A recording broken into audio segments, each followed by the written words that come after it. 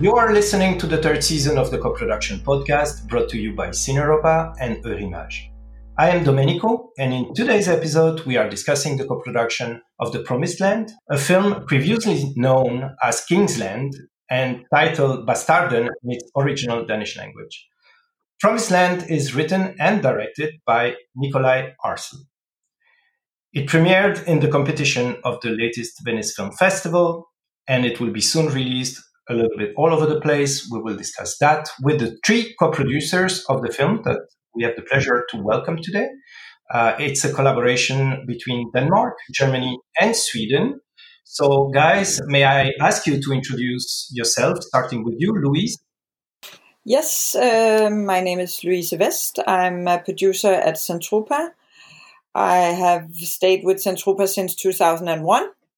So I'm both very old and not very experienced in a lot of different jobs. Zentropa was founded in 1992 by Lars von Trier together with his producer Peter Aalbæk Jensen. They are both still around, but of course a lot of things has happened since then. I think Zentropa is known quite widely in the world, both for the dogma movies and especially also for all of Lars von Trier's works since Europa, and Zentropa was created after that. I think also some will know that Zentropa is also the production company of Susanne Bier's Danish movies and Thomas Vinterberg's Danish movies, and we have, of course, also made a lot of other films and TV series all the years since it all started. We mainly focus on the very strong original films with a strong national audience, but also with a very strong international outside. We have a lot of activities on our films at festivals, and we are also participating in festivals and markets to finance new projects. I think everybody has some kind of an idea on what is going on at Zentropa. I think we succeeded in making a more modern company the last years, and we have a very collective management. We are 4 people together in the management, and no one is only being a manager. We are doing, what we have to do. Thank you, Louise. It's important to mention that you are speaking in the name of Zentropa Denmark, so the main company. But Fabian and Lisette here, you are also from Zentropa, and Fabian, you are from Zentropa. So we are in a case of a co-production between sister companies of the same group. So Fabian, can you also introduce yourself? Absolutely. Hi, I'm Fabian Gasmier, and I co-produced the film alongside Katja Lebedeva here on behalf of Zentropa Berlin. I joined the Zentropa family in 2014. I just figured before this call, so I'm already on board since 9 years. Incredible.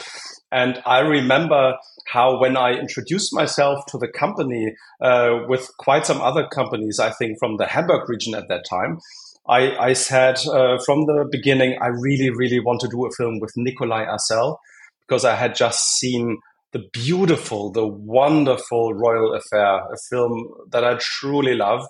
And I was really, really excited when Louise told me some years ago, listen, we have something now and we will do this film. And it was really such a pleasure and such an honor to be part of the new project of Nikolaj now. And we also have with us Zentropa Sweden. Hello, Lisette. Hi, my name is Lisette Jonjic, and I represent Zentropa Sweden, based at the west coast of Sweden in Gothenburg. And Zentropa Sweden was established in 2009. And I started at the company 2014, the same as you, Fabian. So let's celebrate 10 years next year. And here in Sweden, we do both national productions and a lot of international co-productions. Okay, thank you. So the film premiered at the latest Mostra di Venezia. So a lot of people still didn't have the chance to watch it in a cinema. So maybe, Louise, you can walk us through a short pitch of the story of the film? Bastarden is a film that takes us back in the 1700s in Denmark. We are following the captain Ludwig Carlen, and he decided to try to cultivate the very, very rough heath in Denmark at that time. It was tried before and no one really had the luck. He's a very stubborn man, and he is dreaming about becoming one of those men that you really want to invite for the good and nice parties together with the other royal people in Denmark at that time. So his ambition is to crawl up the stairs in society, and he's very eager to make this happen. The problem is that he is walking into the land of the king, but all the landowners in Jutland at that time, because we are actually based on a real story, they felt that this land was theirs. So they are not quite happy about someone coming in trying to settle down, and also wanting to invite a lot of people from the south to settle there together with them. So of course there's a lot of there's a fight going on in this film between Ludwig and a landowner, Frederik Schinkel. And what we experience during the film is that Carlen creates kind of a family around him, and in the end, of course, he has to choose between his ambitions and the family that has grown around him. So it's funny that you speak about family, because Mads Mikkelsen, who is playing the main character in the film, is also a member of the Zentropa family. I mean, he's kind of born in the Zentropa family. How is it to convince Mads to be part of a Danish film today? Is it something that he really wants to do? Does he have space to do that, or is it more of a negotiation? Because I guess now he's more busy than when he used to. Yes, I mean, Mads is always, of course, very busy. He's become a very well-known actor, also internationally. So, of course, it also always has to do with calendars. I think Mads has his whole career been quite good at choosing projects he wants to do, especially the Danish ones, in my opinion. And he did a royal affair with Nikolai, and was convinced that at that time that story was a right pick for him. And I think that turned out to be a very well known and a very, very good film, and it traveled a lot. And I think that was something that he really liked, and he liked to work with Nikolai, the director.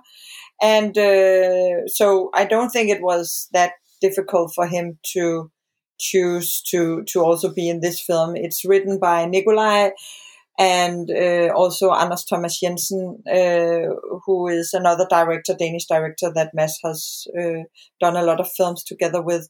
So yeah, it kind of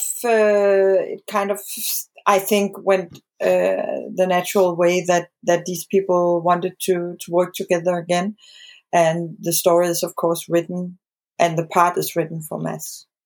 And of course, it is again a very ambitious film. I guess also an expensive picture. Can you tell us about the budget?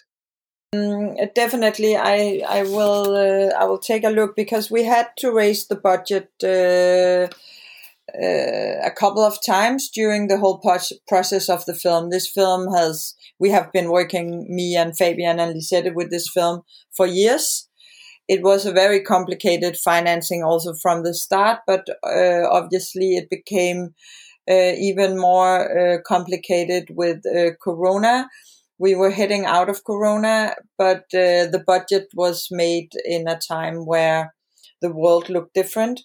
So with the post-Corona inflation and also the work supply issues we had, Fabian can talk a lot more about that.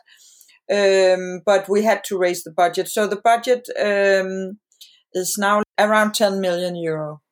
But there's a lot to talk about, and I think, Fabian, I think you have some very clear points on what have hit us here in Europe. No, I think you summed it up already perfectly well. We were in the perfect storm. Like, this Corona was still around, and in most parts of our shooting, it would have not been insured if, for example, one of the main cast would have been in hospital for a week or two. On such a big film, we are speaking more than €1 million in damages, and that in a situation where our budget that we initially financed was at around €8 million. So basically, on the first day of shooting, we knew we are €2 million short only because of inflation and only because of the shortages of all the different things. Hotels, for example, couldn't give us rooms because they didn't have cleaning ladies. They all found a new job during the pandemic. We couldn't find materials to build and to construct because the container ships to China didn't travel. It all now sounds like a distance, long past distance, but it's actually only 1 year ago that we were in the middle of this perfect storm. And I really have to applaud Louise, who said, okay, we are 2 million short.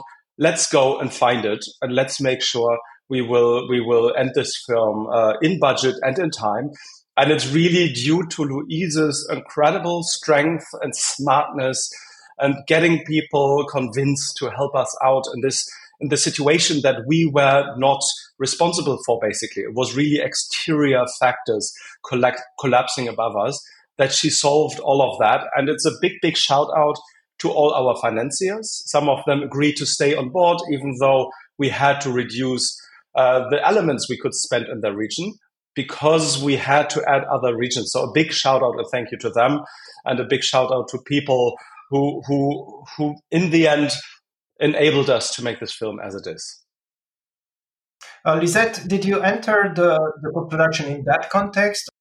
No. I was on this roller coaster together with Louise and Fabian. So we just, we were holding hands together on this roller coaster, like, every co-production is in a way. So, no, I was a part, but we didn't have any shooting in Sweden. So we weren't affected in that way, shooting-wise. It was Fabian and Louise that controlled that part of the production. But as Fabian said, a big shout-out to the producers, to the financiers, of course, that helped us. And to Louise, because for us producers to be able to control this kind of project, we needed to keep it close and rely on each other and trust each other. You said there was no shooting in Sweden. I guess there was a lot of shooting in Denmark, but also studio in Germany. It seems it's like that, but I cannot say for sure. Do you confirm this?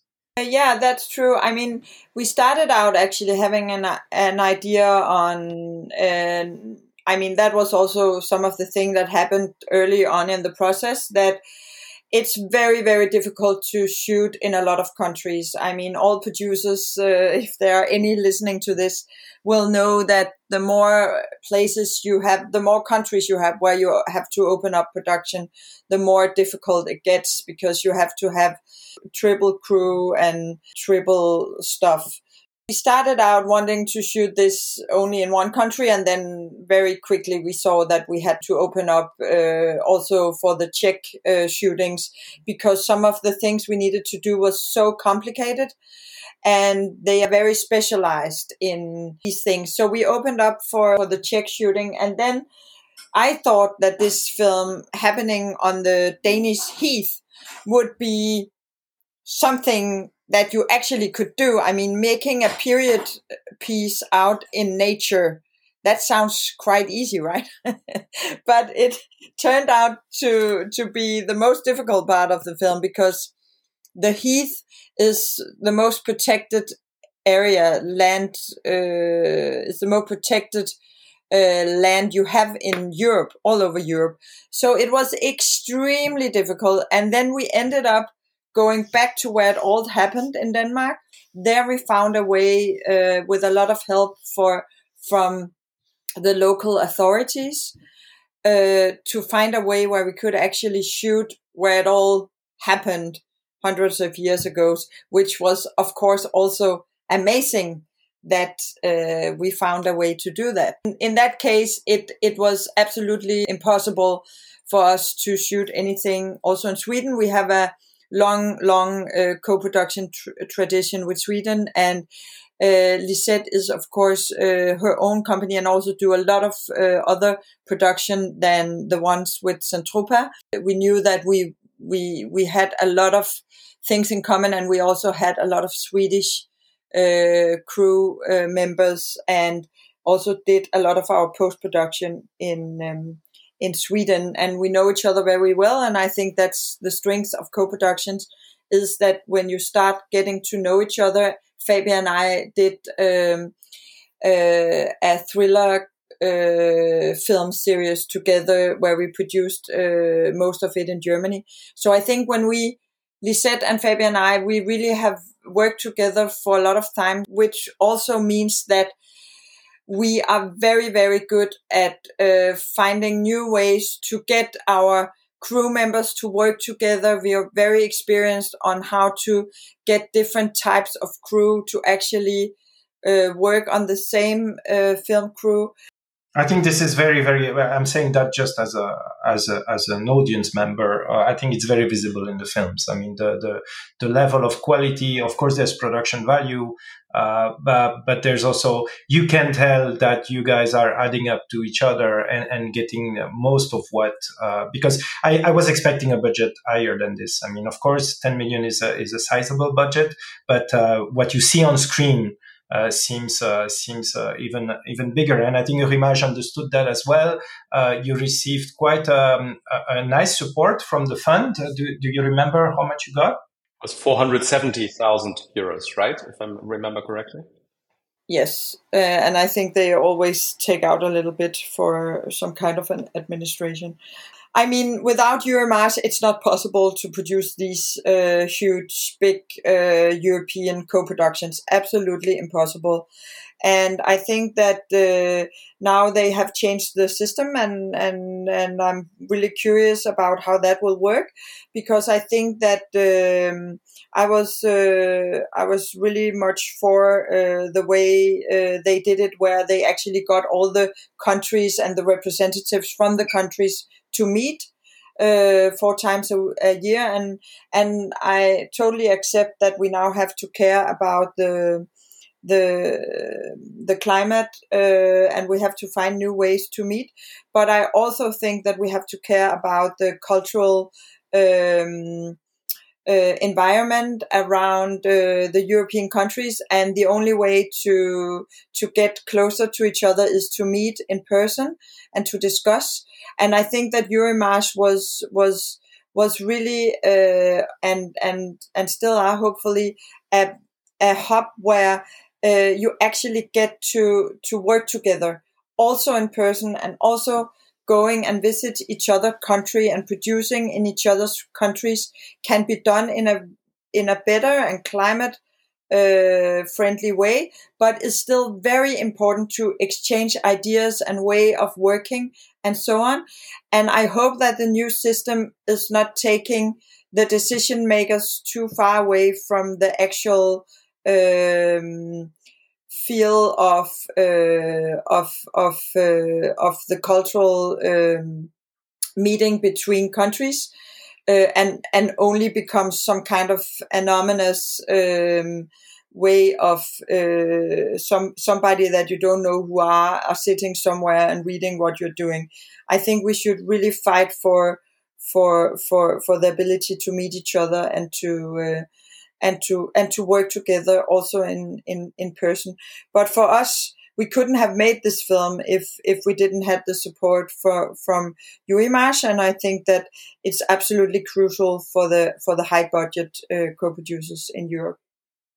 Thank you for raising that point. We will soon publish an interview of Susan Newman, and this will be part of our questions. You're right, there are always changes. They always try to adapt to the situation. It's an ever-changing landscape, and co-production between so many countries is not an easy thing. I would like to talk a little bit now about the distribution of the film. So the film premiered. Was it already released in Denmark or in Sweden or in Germany?